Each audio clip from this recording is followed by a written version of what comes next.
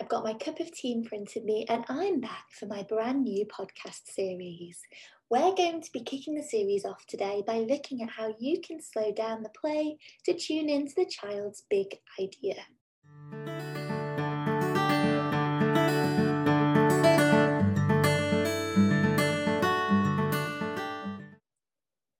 Hi, my name is Kimberly and I'm founder of Casey Consultancy, which is an international hub for supporting early years teaching, training and inspiration. With all the work I do, I'm all about empowering early educators to be the very best version of themselves by creating a perfect blend of professional knowledge and development alongside valuing your well-being and self-care. So hi, welcome back. It's so lovely to have you listening. It's been a while, hasn't it? In fact, I haven't done any podcasting this year. Oh no. And so many of you have been sending me messages asking for podcasts to return. So here I am. Now, I do love creating these, but I've been learning how to be really careful with my time recently. I don't know if you know this, but I'm in the process of writing my next book with a June deadline. And then alongside this, I've got all the things involved with running a business. So my time has been pretty restricted. And I'm quite strict anyway with my time. You might have heard me say before, but I like to block out sections of my day when I don't work. And this is my time where I can rest, I can live. That means going out for walks, doing things that light me up and recharge my batteries. And for a little while, I'd been struggling to think about how I could bring podcasting back into my week without having to eat into some of the important me time.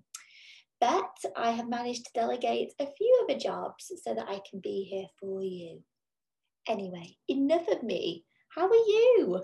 I'm finally starting to see a light in 2021 and I feel that the hope we've all been searching for is not too far away now. Now, at the time of recording this podcast, schools in England have returned this week and we're gradually seeing our restrictions lifted slightly. I'm really looking forward to the simplest of things. For me, it's sharing a meal with family in the garden this spring.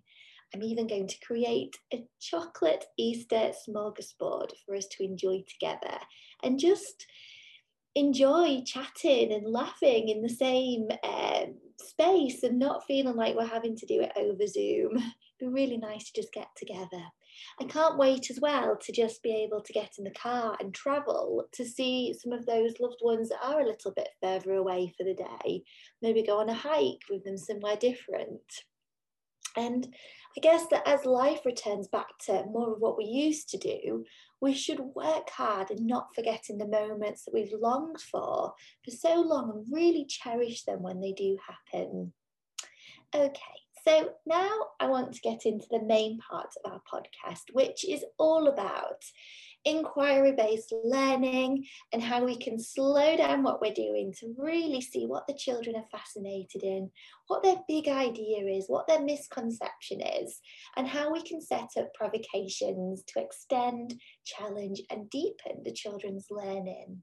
Now, as I talk about in the HUGA in the early years accreditation, it's a way of slowing down and really being present with the interests and curiosities of the children in front of you.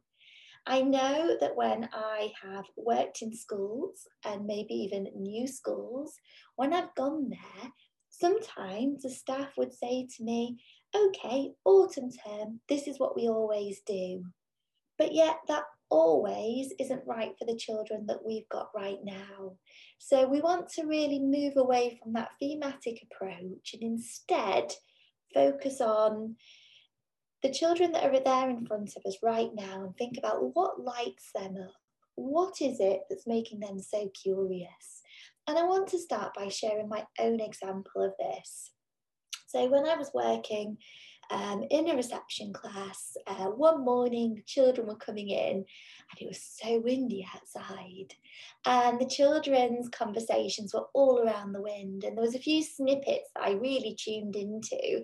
So I just grabbed a pack of post-it notes and I recorded these down while obviously sensitively interacting and joining in with the discussion.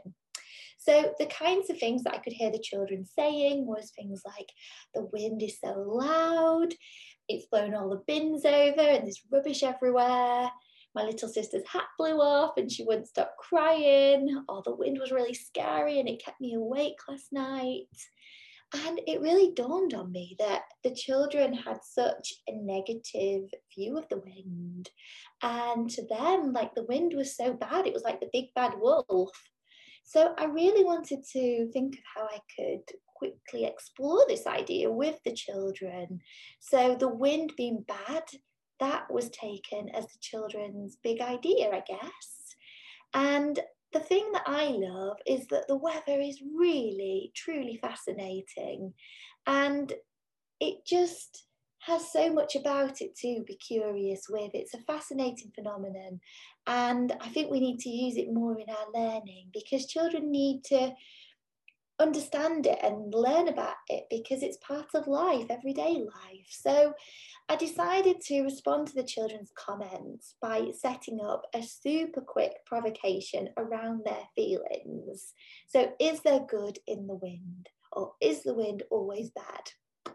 So, as I said, the children were literally coming into the class having these discussions. So it wasn't that I could put lots of time into setting up something really extravagant. It simply was a collection of books about the weather, a few paint pots, some paper, and some straws. And I waited to see how the children responded. And it was lovely because they were excited to learn that they could use their breath, which was sort of a representation of the wind, to blow through the straws, blow the paint, and create something rather beautiful. And this made them see the wind in a really different way. And we celebrated the work that was done. We popped this up on display as soon as it was dry enough to do this. I had another little boy as well that enjoyed picking up the book Wild in the Wind, and he discovered that wind can actually help move things like the sailing boats or hot air balloons. So in his head, he wanted to go off and explore how he could make his own hot air balloon, which was fantastic. There was so much STEM learning going on there. And by providing such an open-ended provocation, it allowed the children to take that learning, to take their big idea into whatever direction they wanted to. And I was so careful here as an adult to not just jump in with all the answers that they needed. I really was trying to be a partner in the learning process. So when it comes to setting up provocations, it can take some time for us to really understand the best ways to do this, and for us to consider our practice and reflect on what we need to be doing or not doing as an educator. So I'm going to share with you now 3 mistakes that are so easy to make when engaging in provocation or inquiry-based play. So the first one, this is something that I used to do all the time to begin with, was I was so tempted to lead with the adult's agenda. Yeah, hands up if you're guilty of this one as well. I used to get so excited if a child showed a particular interest that I would just be thinking, oh, this is great. Oh, we can go off here and we can go visit there and we can get that book out and we can do this resource. But actually, it wasn't what the child wanted. And me interfering like this was taking away their ownership of thought. So yeah, we just need to be really careful of this. And this is probably the hardest thing that I had to overcome, the biggest barrier really, because the traditional teacher inside of me wanted the control aspect. I wanted to know where the learning was going, and how I was going to resource it all, etc. But you have to just take a step back, and that's tricky, and it takes time, it takes patience, and it takes reflection. Okay, the next one is rushing.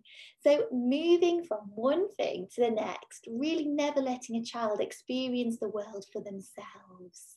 So this might be that we set up a provocation, or it could be even an invitation to learn. And then before the children have had a chance to experience it and explore and respond, you've taken it away and you've swapped it with something else. Think about, I don't know, Pancake Day for an example. You might set up in your home corner some enhancements around Pancake Day. Maybe it will be some pancake ingredients, it could be a frying pan, it could be a recipe book. And then as soon as the next day comes along and it's not Pancake Day anymore, think about your provision. Have you still got those resources out, or have you taken them away? Because actually, it's when the children have had those real concrete experiences that they still require all of those resources to allow them to repeat the play, make those connections in their knowledge, linking the old learning with the new. So we need to be so careful that we're not rushing and moving things on too quickly. Another thing as well, when we talk about rushing, and I bet we're guilty of this as well, is that we're eager to support children's learning, and through doing this, we might be asking questions. But are we actually pausing once we've asked them a question and giving them the time they need to process and consider the answer? I think sometimes we just throw a bank of questions at the poor child without really stopping to give them time to think about it. Okay, and number 3, planning too far in advance. So there are things that you can plan in advance because you recognise that a particular experience or skill set the children need to develop. And you can do this by setting up invitations to learn that respond to this or address this. Try not to do too many of these. The whole ethos is that we're trying to create a good bank of continuous provision, continuous opportunities that are there every day. And then we just enhance little bits with either invitations to learn or with provocations, which are in response to children's interest. We don't want to get into the habit of enhancing every area. Not only is it exhausting, but it doesn't give children the chance to do any of their free play and develop their own creativity and critical thinking. But on the other side of that, I know that our senior leadership team, management, might require a forward plan. So here, be careful to write down your invitations to learn, but leave room for provocations, responsive planning, because that's what provocations are. We're seeing something, we're reflecting on what we've seen, and we are setting something up that will provoke an interest or a further curiosity. And these can't be planned a week or 2 weeks in advance. They happen in the moment. And so it's up to you to leave the time and space in your day to be able to do that. And also, you just need time to be able to breathe sometimes. Okay, so there were my 3 mistakes. Number 1, leading with the adult's agenda. Number 2 was rushing. And number 3 was planning too far in advance. Now, if you found this podcast episode interesting, I would love to invite you to take part in my new Provocation online course. Only a short one, and it will take less than an hour, but it will show you the exact steps that you can take to embed provocations in your practice while also saving you time. And I think we'd all love a little bit more time for ourselves. Okay, well, it's Friday, it's the weekend, and I just hope you have a really lovely one. I hope that you manage to get outside in your local area and start to notice all the signs of spring. I actually feel even more tuned into spring happening this year than I have probably in other years. I'm always pretty present, but this year I feel even more so because I'm holding on to that hope. And the birds tweeting in the trees later in an afternoon is giving me that feeling of hope. Okay, lovelies. Well, I will be back next week. Take care. Bye.